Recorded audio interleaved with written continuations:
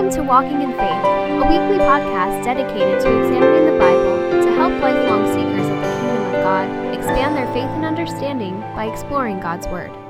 Now let's join Pastor Rob Harrington as he shares this week's message. Take your Bibles to Luke chapter 15 as we continue on with the parable of the prodigal son. Today we're looking at the pursuit of peace. Last week it was the pursuit of pleasure. Today it's the pursuit of peace as we look at the forgiving Father. As we open up into Luke 15, we see that the Pharisees and religious leaders once again are complaining and criticizing Jesus that he sits and eats with sinners. And their complaint was this man receives sinners and he eats with them. But as you and I just sung, yes, amen, Christ receives sinful men. For you and I are sinful men and women. The religious leaders had a very hardened heart towards the lost. To answer his critics, Jesus shares three parables that we've been looking at to demonstrate God's desire to reconcile with sinners. Remember, the Apostle Paul tells us that in Christ, God was reconciling the world to himself, not counting their trespasses against them. This is the great news. This is the message that you and I are to be sharing. It's our message in ministry today. And these parables show how God will go to great lengths to reconcile a sinner to himself, and that he is the one who actively searches, finds, and cares for the lost. Let me say it again because that's so important. It is God himself who actively searches, finds, and cares for the lost. It is not us that seek after God, that are actively looking to be reconciled with God. That's what the scripture tells us, right? For we are all sinners. When there's none that seek after God. Again, to understand parables is to remember that they are simple stories with a single point. That's very important. They may have different applications, but they have one single point. They consist of spiritual truths that are found in just ordinary stories that the normal man would understand and listen to and understand in those days. They were usually illustrations that were taken from everyday life. So farming and cooking and baking and all sorts of things. Parables were a way of telling a story that calls for a response. So as you and I are listening and reading these parables, we have to understand that Jesus is trying to call for a response from those original Pharisees and scribes and people who are listening to him. Now, in the same way, you and I have to understand this, is that now has been translated in time 2,000 years ago. So as we are reading this and you are listening to me reading and we're talking about it, this parable is still calling for you to respond to what Jesus is saying. It's not just a story for us to read and try to understand, but it's calling for you and I to respond to the very words of God. The key to understanding the parables lies in discovering the original audience to whom they were spoken. In this case, it was to men who were religious leaders, who were scribes, who were men of faith. They were godly men, zealous for the name of God, who were very hardened towards other people. In this case, they were religious leaders, as we said. What Jesus shows is that he is a friend to sinners. Last week in the telling of the selfish son, we learned that there were several things that would have been very shocking to the religious leaders as they listened to the story. If you were not here last week, you can go online, YouTube, Facebook, and you can hear the story. But last week we told the first part of the prodigal son where the son leaves. And in here we find some shocking things that this selfish younger son does. One, he insists that he receive his inheritance now. The father graciously concedes to the son's request. Remember, he typically would not get it until his father died, but he wanted it now. The son then sold that property and left the country, left his family. His pursuit of pleasure comes to abrupt halt as his own decisions and providence brings him to a place of destitution where he finds himself employed as one who tends and feeds the pigs, those that would be considered unclean to him. And he's even desirous, envious of the food that the pigs eat. Pastor John MacArthur writes that everything about the demand that the boy made cut against the grain of Hebrew society's core values. Essentially, the young man is saying this to his father: I want my freedom, I want my fulfillment, and I want fun now. I want out of the family, he is essentially saying. He's actually telling his dad, I am better off with you dead. So give me my inheritance. I can't wait for you to die. He didn't care about the family or the legacy, as he just callously just sells it at a fire sale just to get rid of it so he can take off. And he doesn't care about the cost, either to his family or to himself. Eventually, as I said, his personal choices of cashing out and leaving his family and squandering away his money and providence. And we're going to see that our personal choices and providence, the circumstance of a famine coming and leaving him destitute, leads to disastrous results. He now has no money, he has no family, he has no prospects, and he's suffering in a distant land without any type of support system. If this was not shocking enough, Jesus now turns their attention, speaking of the religious leaders, to the response of the Father, which now shocks them even further. So with that, let's look at the sorrowful son in chapter 15. Look at verses 17 through 19. It is here on the monitor, but again, I encourage you to have a Bible. If you need one, I'd love to give you one today. Jesus goes on to say of the sorrowful son, the selfish son, but when he came to himself, he said, how many of my father's hired servants have more than enough bread, but I perish here with hunger? I will arise and go to my father, and I will say to him, Father, I have sinned against heaven and before you. I am no longer worthy to be called your son. Treat me as one of your hired servants. Father, I pray that as we open up your word, I thank you for Luke's faithful orderly account of the eyewitness accounts of Jesus' parable. And Father, it has now been translated here in English so we can understand it. It's been preserved through 2,000 years, and it's here for our attention, not just to read a familiar story, but to respond, to hear, to understand. So give us wisdom, discernment as we do that this morning, that we may understand your word and respond to the Holy Spirit's calling. In your name we pray. Amen. I want to give you some observation. What we're seeing here is that selfish son that we looked at last week, he now has a change of heart. We see that in verse 17 as he eventually comes to his senses and he recognizes his real condition. He tried to work himself out of the difficult situations at first, right? To no avail. Instead of just running back home, he says, well, I'll just find a job, right? And I'll try to take care of myself. I'll build it back up. But he just continued to get worse and worse. He finally realizes that he is helpless and in need of help. In verse 18, we see that he recognizes that he has sinned, and that's so important. So he eventually comes to his senses, and he recognizes not only is he without food and without prospects, but he also sees that his actions are the result of sin. He says, I arise, I will go to my father, and I'll say, Father, I have sinned against heaven and before you. That's very important. Personal choices and providence have led him to this place of understanding. His own personal choices of leaving his family and providence, the famine. Those two always work together to bring us, to reconcile us to God. He begins to formulate a plan to go home.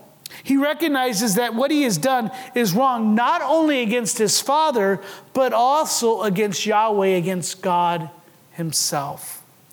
And number 3, as we go to 19 and 20, he humbles himself and returns to his father.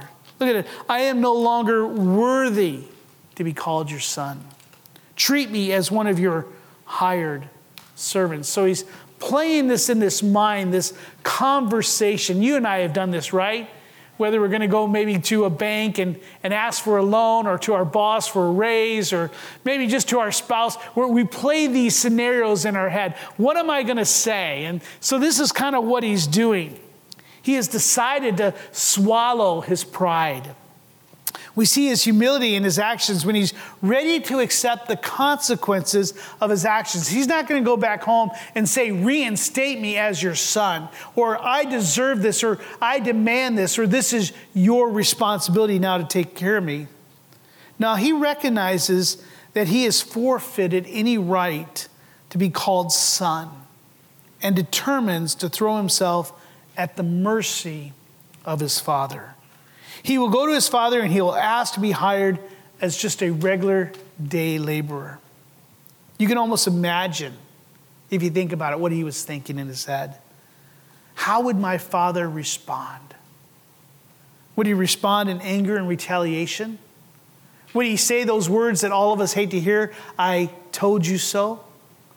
Maybe he's thinking, he says, but my father may say, you get what you deserve. Live with it. How many times have we maybe have heard those or said those words ourselves? Or maybe the most fearful thing is rejection.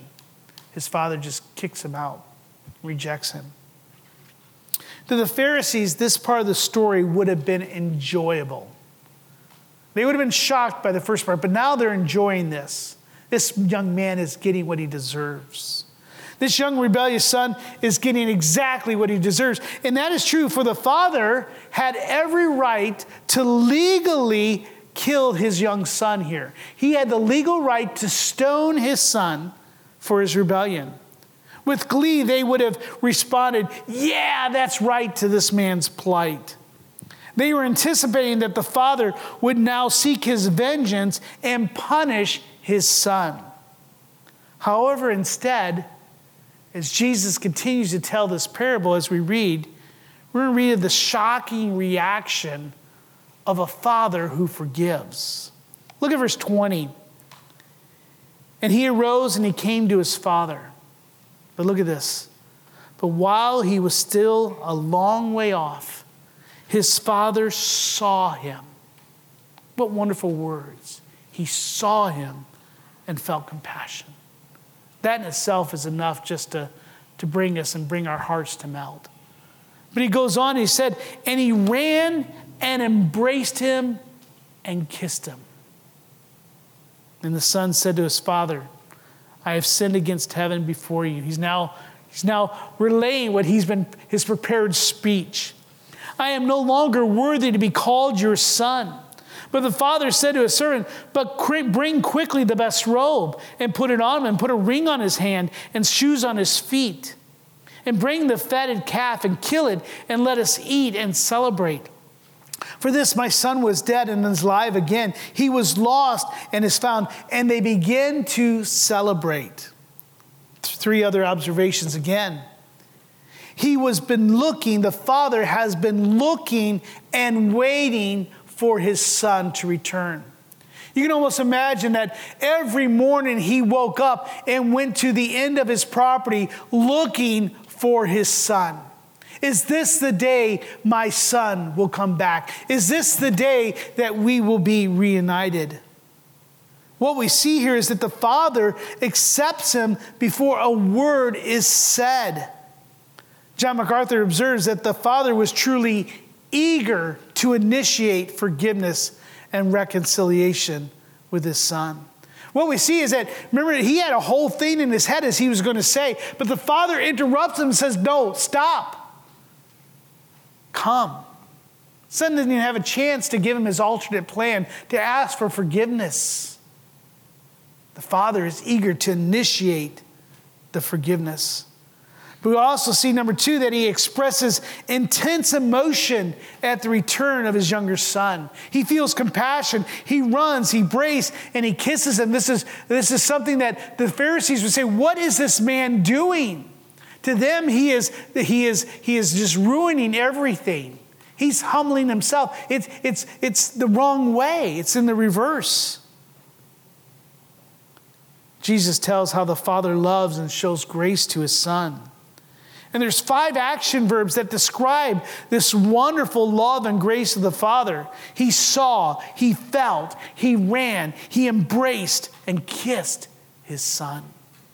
There was not a I told you so. There is no browbeating. There's no lecture. There's just pure love and grace.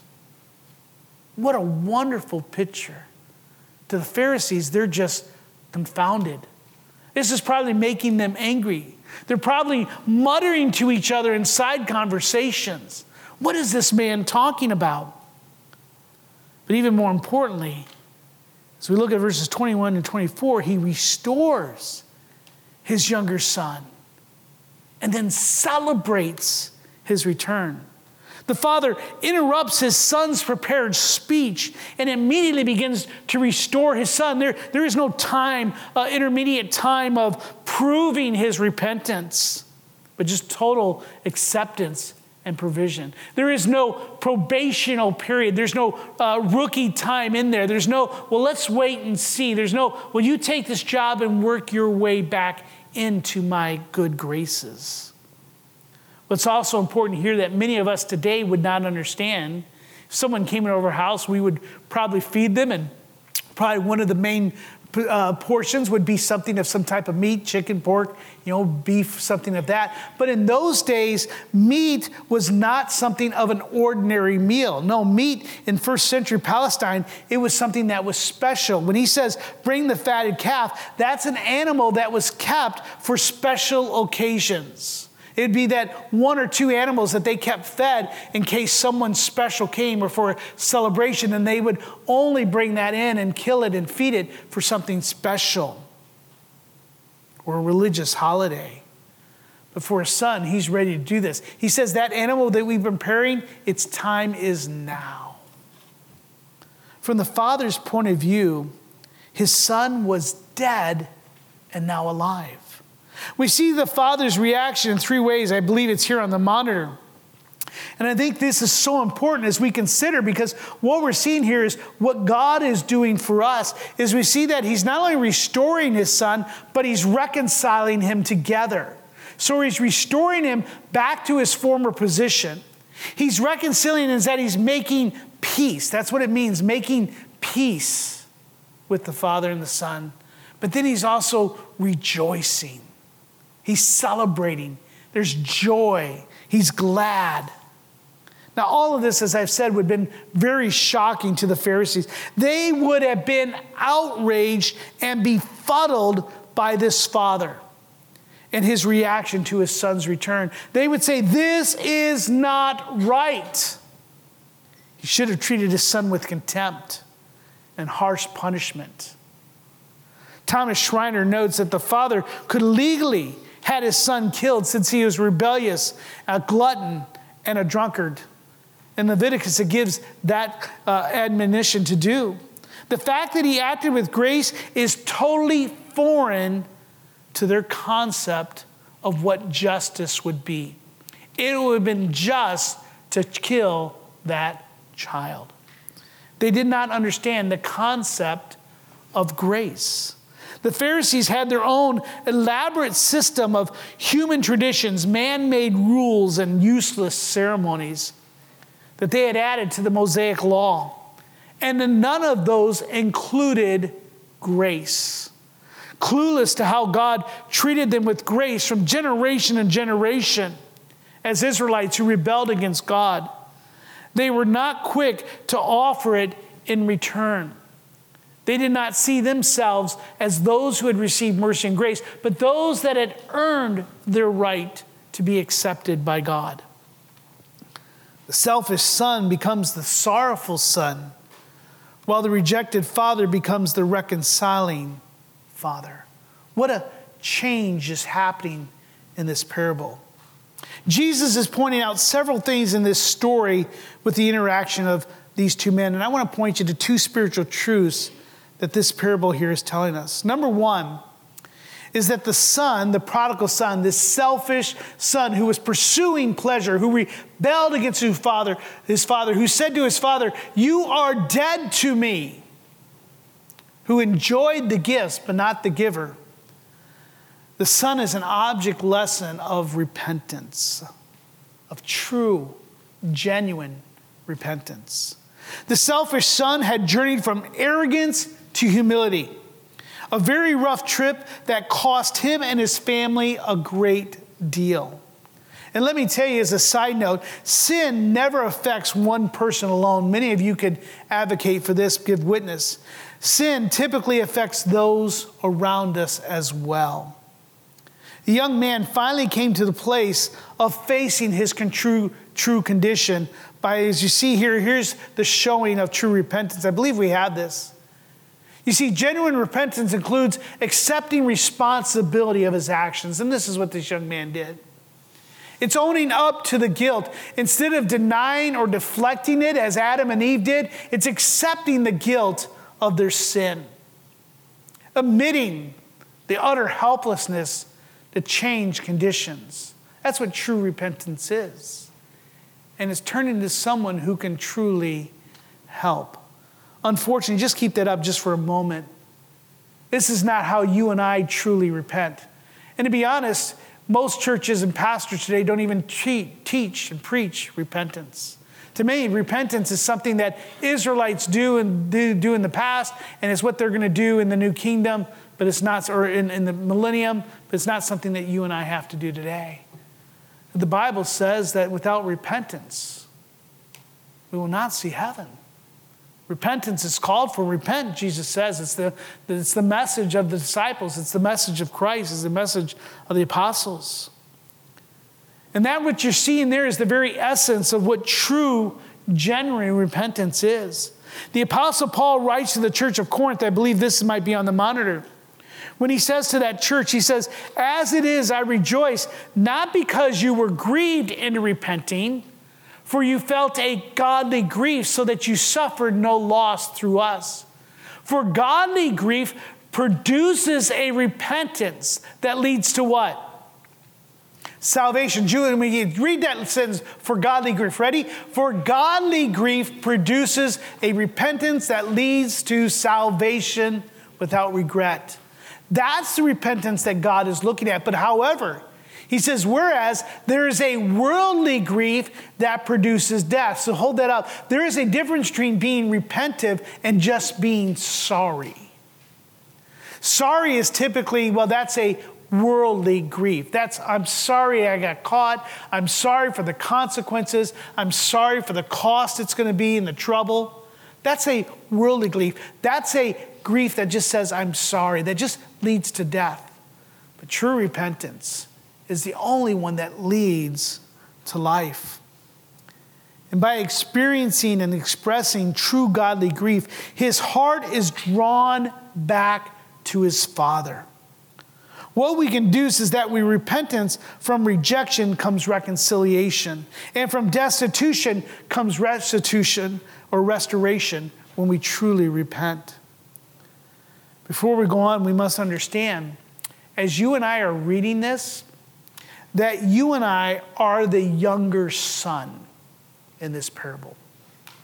He hasn't gotten to the Pharisees yet. That's next week as we look at the older son. But right now, as you and I read this, you and I can be harsh to the prodigal son. But you and I, as I shared last week, we are that younger son. We ourselves have said that God is dead. You might have not declared it. You might not have written it. You might not have put it on your Facebook. You might have put it on an Instagram meme. But you have said that when you pursue pleasure over the things of God. When you love the gifts that God gives, but you don't worship the giver. From our birth, you and I are the prodigal son. We need to understand that. Our default position from the day that we are conceived is that we are lost, alienated from the Father, and deserving of nothing but justice. And the Bible says that the justice of sin is what? Is death. That's what you and I deserve. In his blog, Dave Murray writes that in our condition, and this is something we must understand, and I think this may be a paradigm shift for some of you. is because you may think, well, I'm good. I've done my best. I've gone to church. I try to read the Bible. I try to give. I try to do all these things. However, our true condition is as of this young man. You see, in our condition, we cannot see, understand, or enter the kingdom of God in our own doing. We cannot come to Jesus in our own strength. There's nothing in us that desires Christ. There's nothing within us that can produce any good spiritual fruit. Now, I'm not saying that you cannot do good works, for there are many people who can do good works, but it doesn't produce any spiritual fruit. And in our condition, we cannot obey God. The Bible actually says that our minds are hostile. We cannot please God. We cannot know spiritual things. And we cannot savingly confess that Christ is Lord. We cannot do that in our sinful condition. John MacArthur writes that the road the prodigal son had chosen to follow turned out to be an expressway to destruction. And that's the same expressway, the same road that we have taken from the day of our birth. And that our sin is a calculated, deliberate violation of the relationship we have with our Creator. And you and I need to recognize that we are sinners. And that we are in need in a Savior because we cannot save ourselves. We and ourselves, from our personal choices and from providence, are heading down a road that leads to destruction. However, there's a great truth that's found in Ephesians chapter 2, verses 1 through 5. I believe it's here on the monitor. He says, "And you were dead in the trespasses of sin in which you once walked, following the course of this world, following the prince of the power of the air, the spirit that is now at work in the sons of disobedience, among whom we all once lived in the passions of the flesh, carrying out the desires of the body and the mind, and were by nature children of wrath like the rest of mankind." And hold that there, Ben. This is you and I. This is what's describing all of humanity from the day of Adam and Eve. Each of us have that inherited sinful nature, that inherited guilt. That's where you and I stand until we get to the next sentence. And it has one of the wonderful words in Scripture. Let me go to that. Do I have it on there? But God, being rich in mercy, because of the great love which He loved us, even when we were dead in our trespasses, made us alive together with Christ. By grace you have been saved. What is Paul writing to the church of Ephesus? He is writing exactly the story of the prodigal son. What you see in the story of the prodigal son is you see the doctrine there of Paul writing there in Ephesians. Who we once were, what God has done for us. Though rebellious by nature and self-seeking, James tells us that God still gives more grace. Why? Because He is a forgiving Father. Therefore, it says God opposes the proud, but He gives us grace to the humble. Why did the Son receive the restoration and the rejoicing and the forgiveness of the Father? Because of His humility, His humble heart who repents of his sin. So that first truth was the Son is an object lesson about what true repentance is. Number two, the Father in this story is an object lesson about what true forgiveness is. The Father is an object lesson about true forgiveness. You see, the forgiving Father has been sinned against and has suffered the indignity of ingratitude and loss. Yet He never stopped looking and waiting for His Son's return. He was willing, eager, and ready to reconcile with His younger son. In this parable, God is the loving Father who seeks reconciliation and is eager to search and find that which is lost, or those, I should say, which is lost. This is captured in the Gospel Primer beautifully when Pastor Vincent writes, "When I sin," and this is speaking to the Christian, "when I sin," and we know that we still sin after salvation, right? When I sin, God feels no wrath in his heart against me. That's just so hard to comprehend. His heart is filled with nothing but love for me. And he longs for me to repent and confess my sins to him so that he might show me the gracious and forgiving love that has been in his heart all along. God does not require my confession before he desires to forgive me. In his heart, he has already forgiven me. And when I come to him to confess my sins to him, he runs to me, as it were, and is repeatedly embracing and kissing me even before I get the words of confession out of my mouth. If anything, this morning, I want you to see the picture of a beautiful, wonderful Creator who loves his children, who is filled with mercy and compassion, as we read in our call to worship earlier, who takes our iniquities and put them as far as the east from the west. This is the Father that we have. It's not a God who condemns us. He's not one who sits and browbeats us. It's not one who's ready just to thump on us when we fail. But we see a wonderful picture of the Father. The first parable we saw is about the lost sheep. It showed God's concern for the lost, but also his tender and protective care of those who belong to him. We saw the second parable in Luke chapter 15 was about the lost coin. This demonstrated God's effort to find the lost. He is the one who is sweeping out between the shadows and the corners and under the tables and under the chairs, looking for that which is lost. But as you see here on the monitor, the third parable about the lost son shows God's wonderful grace and mercy that he freely offers to those that have rebelled against him. As I look out, I know many of you have accepted Christ. You've received that mercy and grace. But the thing is as we continue on our journey, that mercy and grace begins to dim. That celebration of the gospel within us dims as we neglect it, as we don't think about it and meditate on the beauty of that. Hence, many times that's why we not only refuse, but just neglect or stop sharing that wonderful story with others. You see, Jesus described his mission as the Son of Man came to seek and to save that which is lost. In Colossians chapter 2, the Apostle Paul informs us here on the monitor that we who were dead in our trespasses and the uncircumcision of our flesh, that God made alive together with him. So that's the first thing, to see that God has made us alive. We who were dead are now made alive together with him. How? By forgiving us all of our trespasses, all of our sins. How? By canceling that record of debt that stood against us with its legal demands. So all those things that we have done, all the things that we are doing and will do, all those things that are still in rebellion against God, the ways in which we're unsatisfied with the promises of God.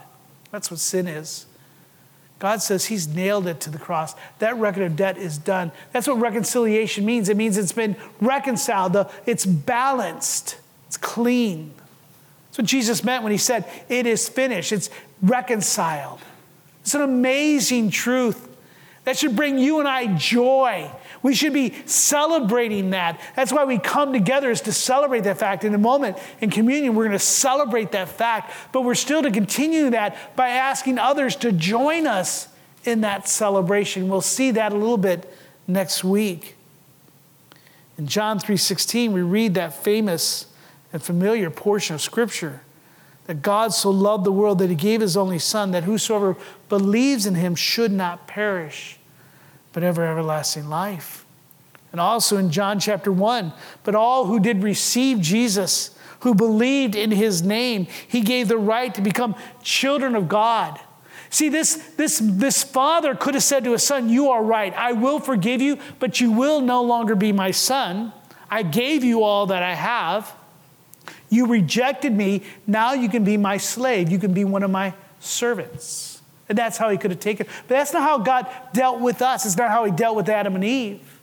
It's not how he dealt with Abraham and David. Or the Apostle Paul, the chiefest of sinners, he claims. And that's not how God dealt with us, amen? For he actively searched for us and brought us to himself so that we can see and taste that God is good. In the Church of England, they have a homily on the Nativity. And I put this up there because it's a little bit lengthy so you can read silently with me.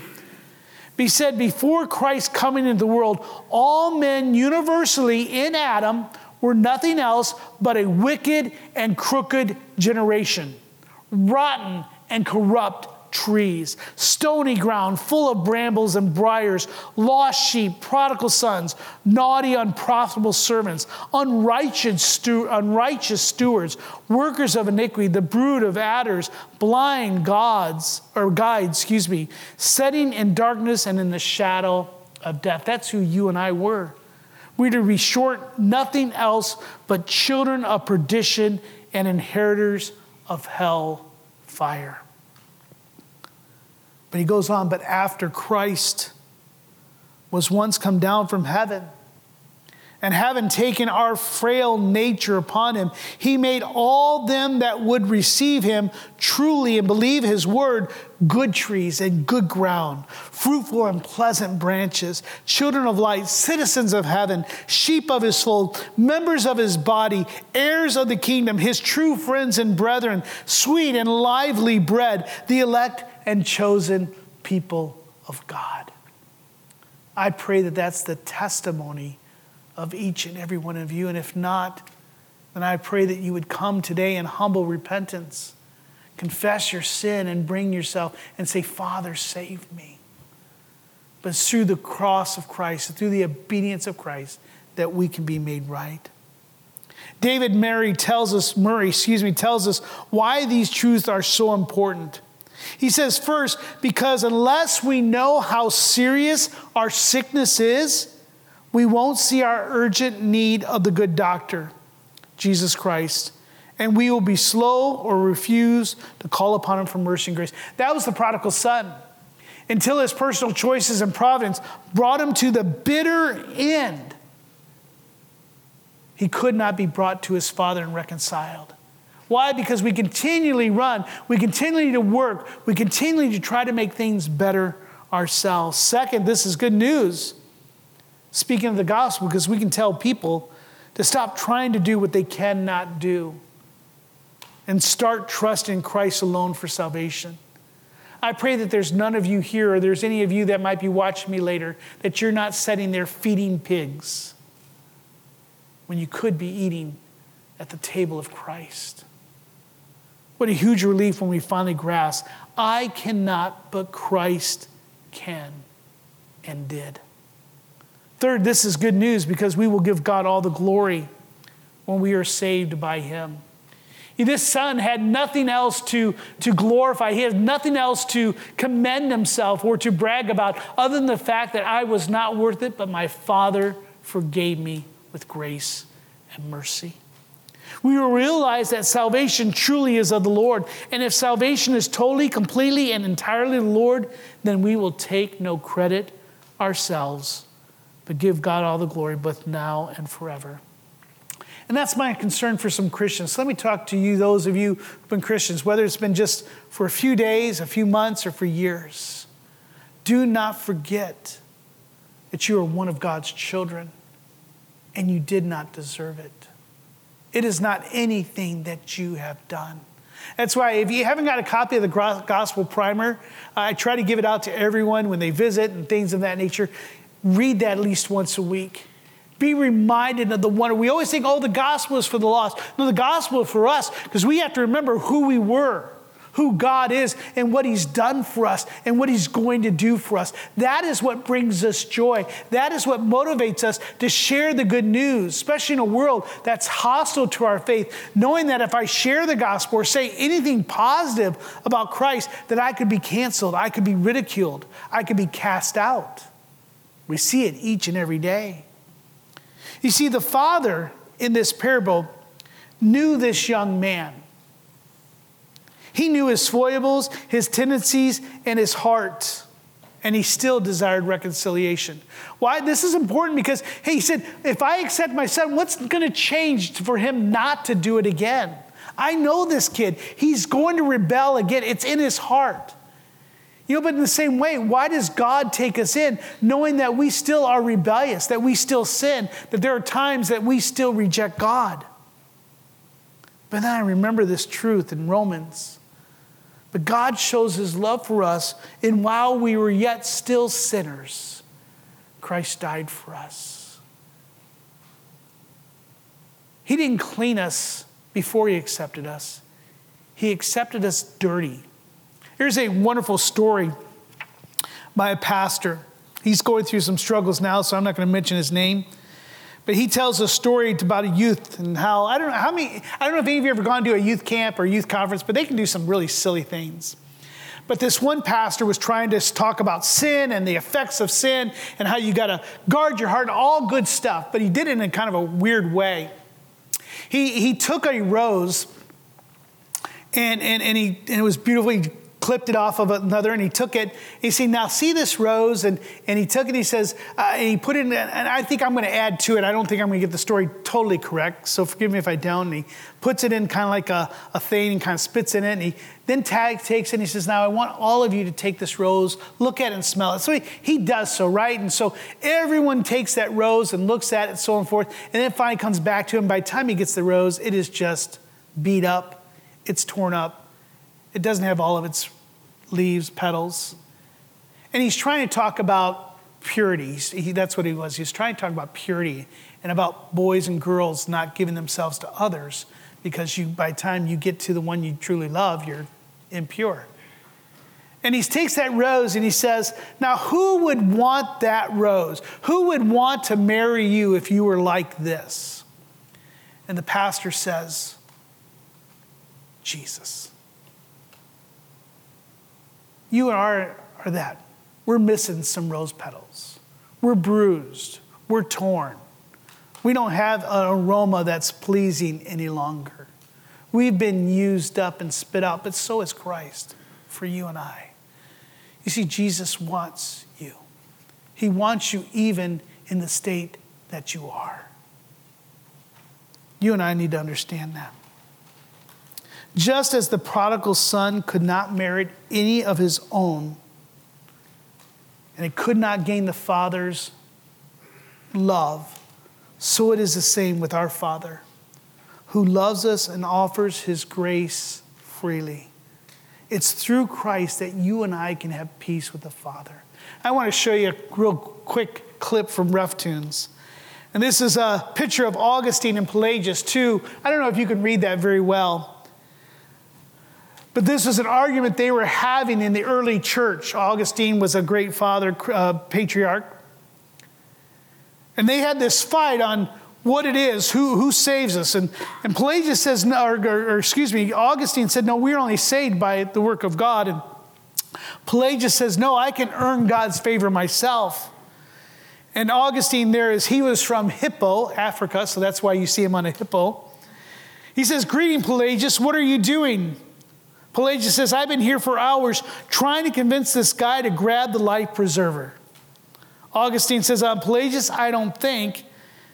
And then Pelagius saying, come on, man, it's right there. Just reach out and grab it.